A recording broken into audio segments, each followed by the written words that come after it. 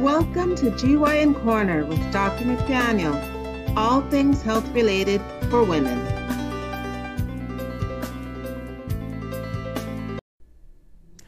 Good evening, this is Dr. McDaniel. It's Saturday, April 27th. I'm getting this one in under the wire, as I stated. It's getting late. It's been a busy day, beautiful day here in New Jersey. Let's see, yesterday I started the discussion on menopause, changing shifts from abnormal bleeding previously to now new bleeding. So menopause, as I stated, is considered within normal limits if the woman is 42 years or older. The average age for menopause is between 52 and 54. I have seen women up through 56 years old. 57 was, I believe, the oldest woman I've had as a patient who had yet to go through menopause. We did a full evaluation and she was still just having normal menstrual cycles between 56 and 57. The average age is 52 to 54. As I stated yesterday, most women go through menopause around the same time that their mothers or older sisters did. If someone is under 42 years old, that's considered abnormally young. So premature menopause, or what we call premature ovarian failure. And in that case, an evaluation is undergone to determine if there's a pathologic or a medical problem that caused them to go through menopause early. In general, a well-known condition that will cause early menopause is renal failure or kidney disease. So if someone loses function of their kidneys because of the hormonal changes that occur, they can go through menopause earlier than they naturally would have had they not had the kidney disorder. That being said, the most common signs and symptoms of menopause can occur anywhere from a couple of months before menopause, on average between 1 and 2 years before someone is considered menopausal. And menopause is considered to have taken place if someone has not had a menstrual cycle in 12 months or more, and she either has the gambit of signs and symptoms of menopause and or has undergone a blood hormone evaluation that confirms her hormone function is menopausal. We call someone perimenopausal, that they're circling around menopause, so perimenopausal, if they are having all of the signs and symptoms of menopause and or their hormone levels are consistent with menopause, but they have not yet had more than 12 months of not getting their menstrual cycle, or amenorrhea is what we call that. The generally accepted signs and symptoms of menopause are several. The most common ones are hot flushes, either during the day or throughout the evening, night sweats, which predominantly occur at night when someone's trying to sleep, but they can occur throughout the day also. In general, most women consider or would describe a hot flush as being normal, no warning, and then suddenly but surely their face and chest gets hotter, their cheeks get hot, their just upper torso gets hot, not including like the lower abdomen or anything, but just the chest, neck, and face gets hot.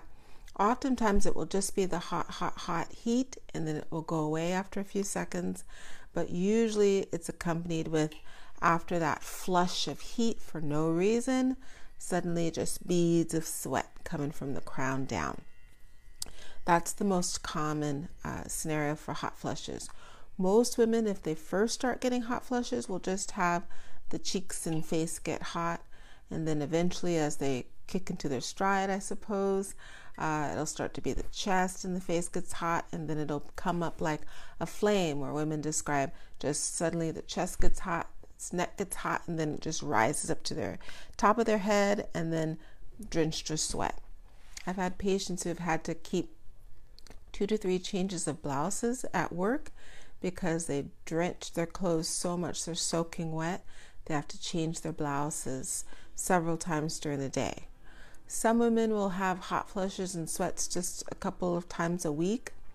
Usually when they start, it'll just be a few times a day or a few times a week, and it'll come in batches. So they'll have maybe a week, 2, even 3 weeks where they'll have these hot flushes with or without the sweats, and then they'll go away for weeks, or months, and then they'll come back again. So it'll kind of wax and wane.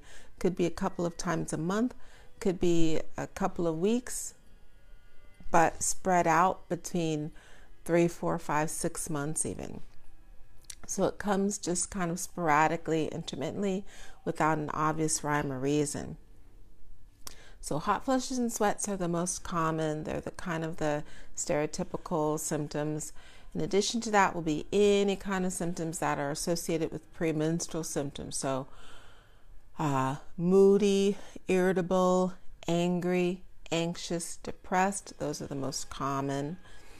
Fatigue, insomnia, lightheaded, dizzy spells, muscle aches, flu-like symptoms, joint pain. Mood is the most common of them. After that, it's going to be appetite change, either increased or decreased appetite, bloating. A lot of women complain of skin dryness and hair dryness along with hair loss. Change in libido or sex drive is very common. And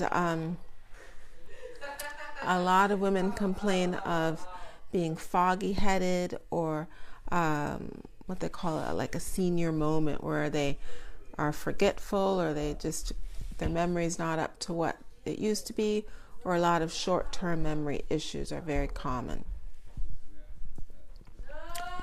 Those symptoms in association with intermittent menstrual cycles, where the woman stops having regular monthly cycles but has them every several months, or goes 2, 3, 4, 5 months in a row with no cycles and then suddenly has a cycle. Those are kind of the start stops to the irregular cycle pattern, and that's from anovulation.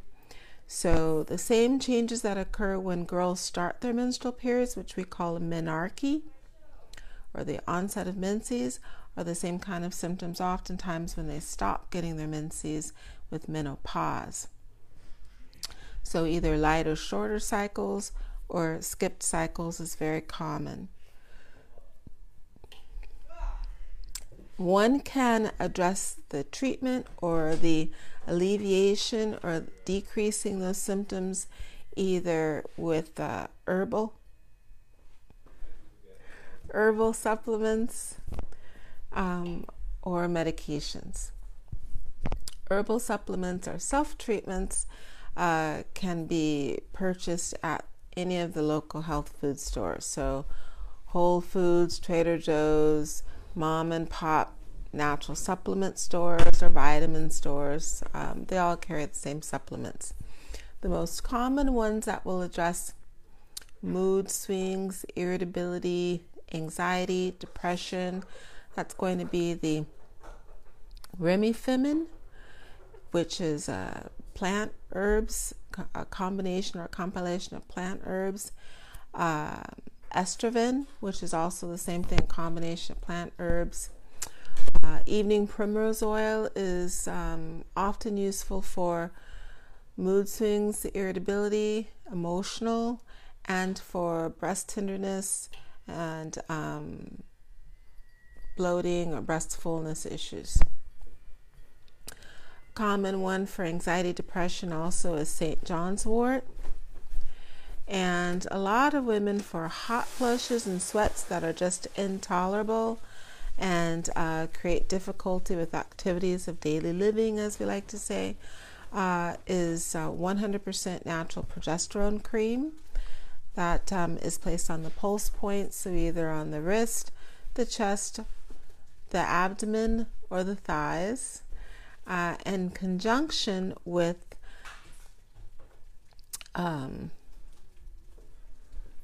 see, progesterone. I guess I had a senior moment.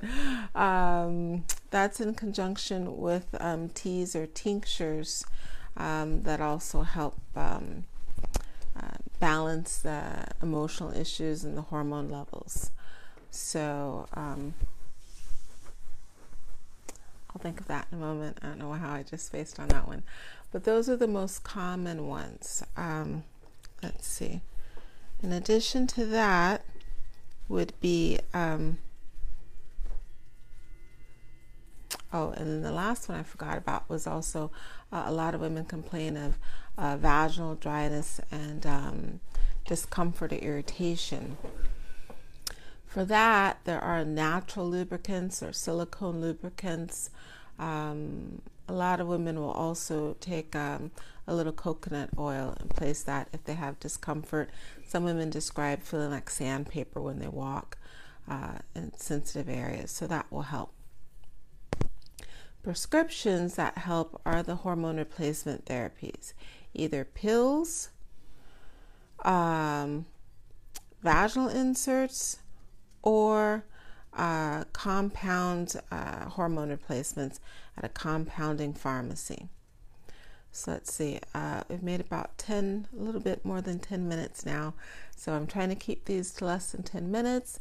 I will come back tomorrow with more precise and specific information on supplements and on prescriptions, the pros and cons of prescriptions, and the Women's Health Initiative, which decreased our prescription use for hormone replacements, and why that is and isn't such a great marker.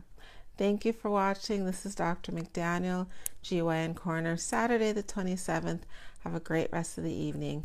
Goodbye.